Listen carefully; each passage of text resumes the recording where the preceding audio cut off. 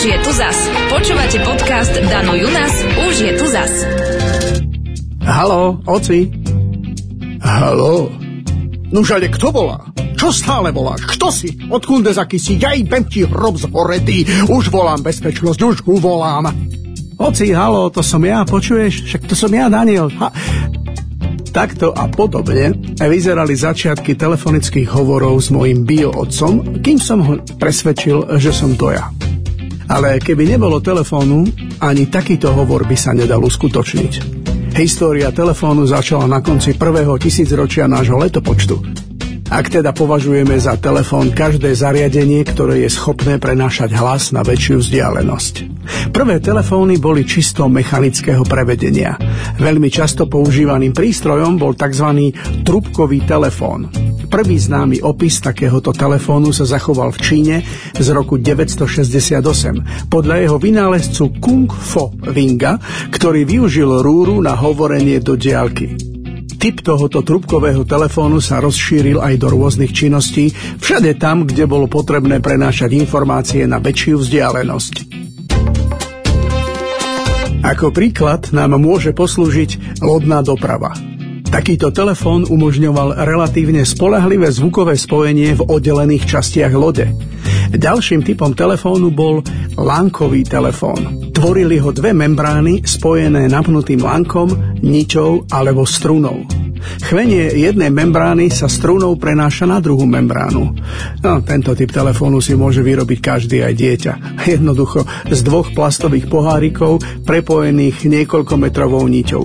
Ani tento telefón, ak sa to tak dá nazvať, všestranného fyzika a astronóma Roberta Hooka z roku 1667 nepreniesol zvuk viac ako niekoľko desiatok metrov, o hlase ani nehovoriac. V roku 1861 Johann Philipp Reis dokončil svoj prístroj, ktorý nazval telefón. Svojím prístrojom prenášal síce určité zvuky, ale prenos reči to nebol. Jeho vysielač a prijímač sa skladali z korku, ihiel na pletenie, kúskov kože z čreva, platiny na prenášanie zvukov. Viete si to predstaviť? Reis si neuvedomil svoju chybu, ale ani už ďalej svoj prístroj nevyvíjal. A teraz je ten moment, keď je potrebné spomenúť žardinéra Greena Hubbarda, ktorý začal podporovať Alexandra Grahama Bella, otca všetkých telefónov. Bell mal obrovské šťastie. Hubbard bol bohatým a veľmi vplyvným mužom. Vďaka presadzovaniu zákona o racionalizáciu telegrafického systému sa začal zaujímať o moderné metódy v elektronickej komunikácii.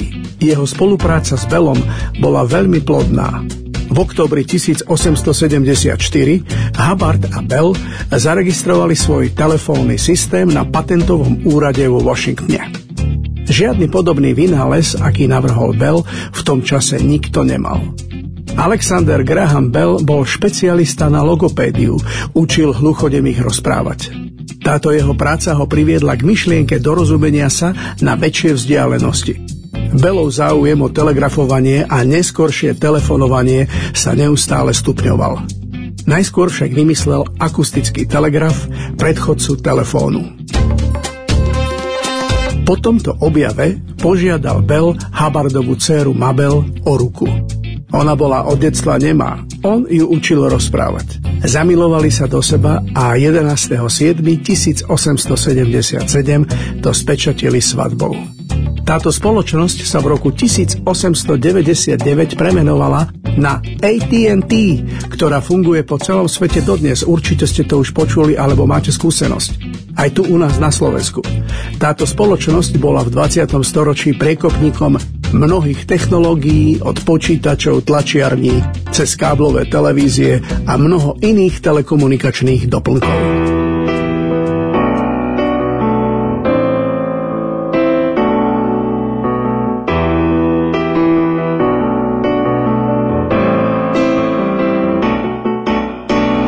Som sám a nemám na nič chuť. To, čo chceš, nájdeš u mňa, skončí svoju púť. Chcem ti len ukázať, že čokoľvek sa dá. Možno sa mýlim a možno nie. Vždy keď si myslím, že za jednu noc to zvládneme, si zlá, keď som tu s tebou. Žiarliš, keď si samotná. Naša láska ako blues, kto nezažil, to nebo nepozná. Tá naša láska, to je blues. Tak nebuď labuť, len to skús. Moja láska ako oheň je, tvoja sa cigarete podobá. A ty ju skrčíš a ty ju zadusíš. Tá tvoja láska, tá tvoja láska, tá tvoja láska mi dušu dobodá. Si zlá, keď som tu s tebou, žiarliš, keď si samotná. Naša láska ako blues, kto nezažil, to nebo nepozná. Tá naša láska, to je blues. Tak nebuď labuť, len to skús. So mnou skús.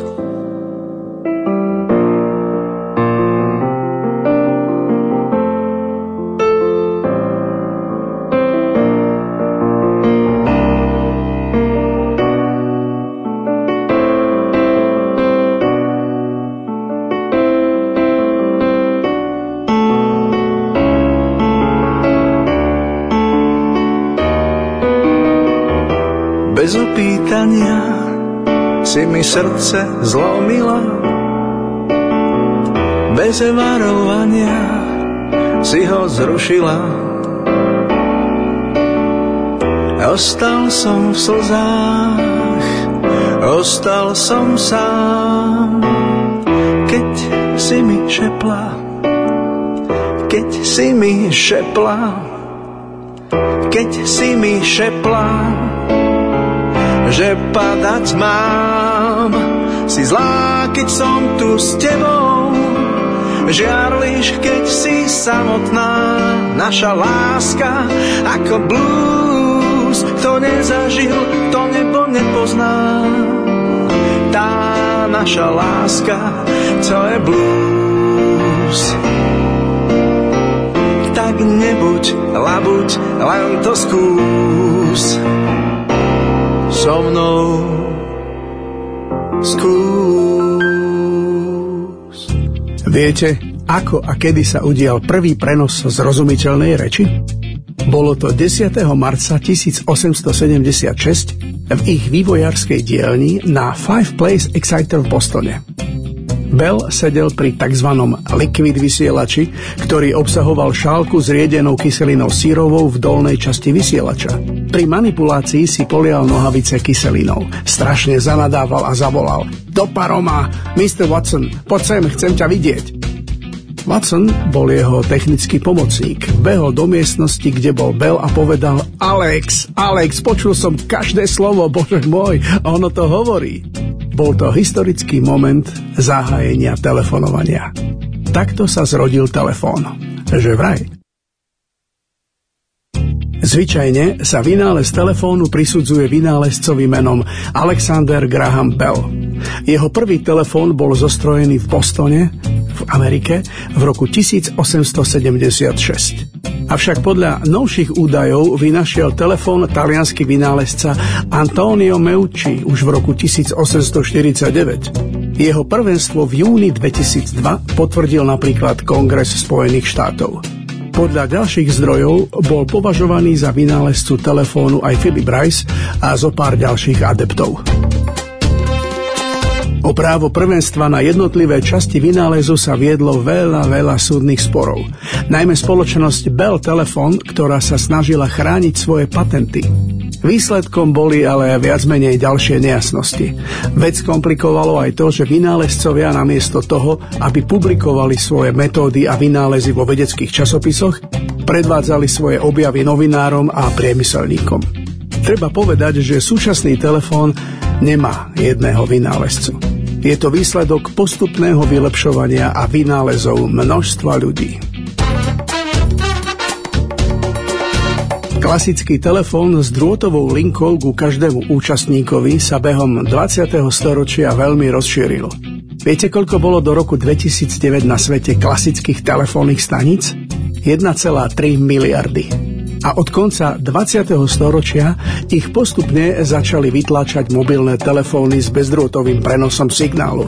A viete, koľko mobilov bolo na svete v roku 2014? Bolo ich viac ako 7 miliárd. Od roku 2013 medzi nimi prevažujú chytré telefóny, tzv. Smartfóny. 15 rokov dozadu, ešte pred smartfónmi, bol trh naozaj rôznorodý. Mali sme tu BlackBerry, Včkové Motoroly a proste celkovo veľkú diverzitu dizajnov a riešení. No všetko sa zmenilo príchodom prvého iPhoneu. Odvtedy, a buďme k sebe úprimní, sa po dizajnovej stránke v podstate nič nezmenilo. Zariadenie je ploché, vpredu je dotykový displej, ktorý vyplňa dnes už celú prednú stranu. Samozrejme, to, čo naše zariadenia dokážu, sa od prvého smartfónu zmenilo radikálne. Ale aj tak si myslím, že za posledných 5-6 rokov sa nezmenilo nič, z čoho by nám spadla sánka. Sú to len postupné malé vylepšenia rok čo rok. A tak sa ponúka otázka, či je vôbec nutné meniť mobil za stále novší a novší. Tento rok sa hovorí predovšetkým o telefónoch s ohybným displejom. Ale neprišiel s tým ani Samsung, ani iPhone, ale ázijský Royal Flex Pi. Ide o novinky a ceny sú, veď počúvajte, napríklad Samsung Galaxy Bloom od 2000 eur. Ďalší známi výrobcovia začali extrémne rýchlo produkovať vlastné zariadenia s ohybnými displejmi, no kvalita má ešte svoje mínusy. Ceny všetkých sa pohybujú od 2000 ečiek a za to si už kúpite aj pojazdnú staršiu Feliciu. Vedeli ste, že na povrchu bežného smartfónu je 20 krát viac baktérií ako na záchodovom splachovači? A že smartfóny v Japonsku sú predávané predovšetkým vo vodotesnej variante, pretože ich užívateľia používajú aj v sprche? Vedeli ste, že súčasné smartfóny sú výkonnejšie ako všetky počítače, ktoré boli použité pri misii Apollo? Vedci vymysleli batériu pre mobilný telefón, ktorá sa nabíja tým, že na ňu užívateľ močí. Viete, že v rozvojových krajinách vlastnia ľudia skôr mobilný telefón ako toaletu? A viete, že priemerný človek kontroluje svoj telefón cirka 110 krát za deň, napriek tomu, že nečaká žiadnu správu? Niektorí ľudia používajú svoj mobil aj počas sexu. A jeden z 3 majiteľov mobilu by sa radšej vzdal sexu než telefónu.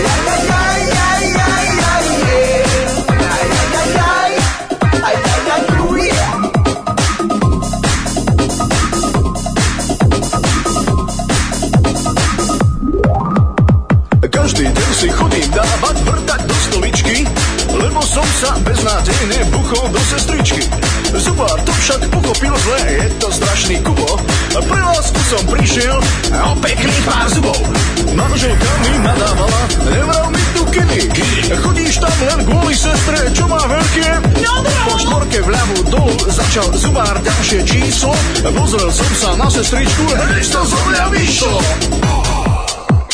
Nenilo? Ajajajaj,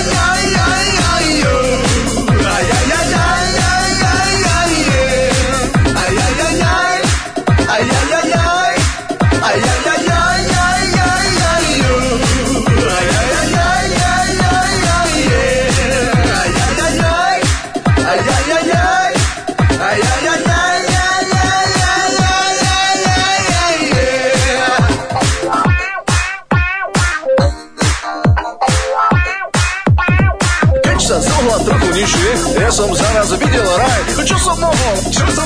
Iba kričať. Aj, aj, aj, aj. Aj, aj, aj, aj. Aj, aj, aj, aj, aj.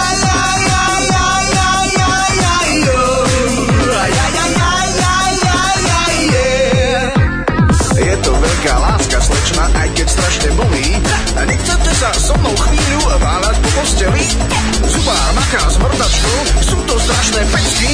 Vydržím len pre ten pohľad na jej krásne oči. Každý deň si chodím dávať vrta do stoličky, lebo som sa beznádejne buchol do sestričky. Zubár to však pochopil zle, je to strašný kubo. Prelášku som prišiel, opitných pár žubov. Kľakol šonši na kolená, nie je taká šťudená. Tá nositeľka pohorí mi na to nežne šepče, že ona veru štepámeho anič nešče.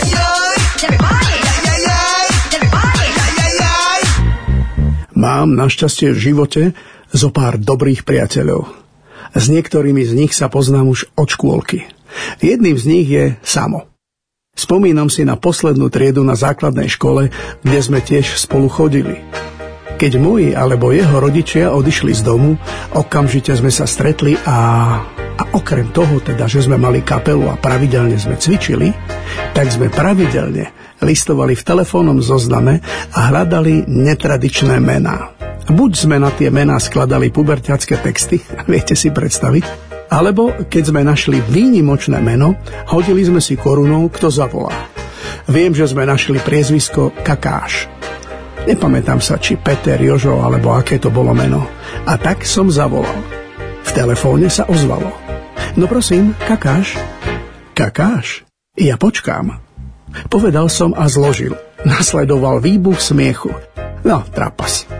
Niektoré veci z puberty nám zostali dodnes. Napríklad, keď mi zvoní neznáme číslo, zásadne poviem takým odmeraným hlasom. Prosím, pitevňa. Alebo ja volám niekomu, ale predbehnem ho a rýchlo sa spýtam prvý. Prosím, koho voláte? Závislosť na telefónoch ničí vzťahy, vážení. Výskumy potvrdzujú, že neustále používanie telefónov a závislosť na nich môže vyústiť do duševných porúch, ako je obsesívno-kompulzívna porucha, depresia, ba dokonca schizofrenia.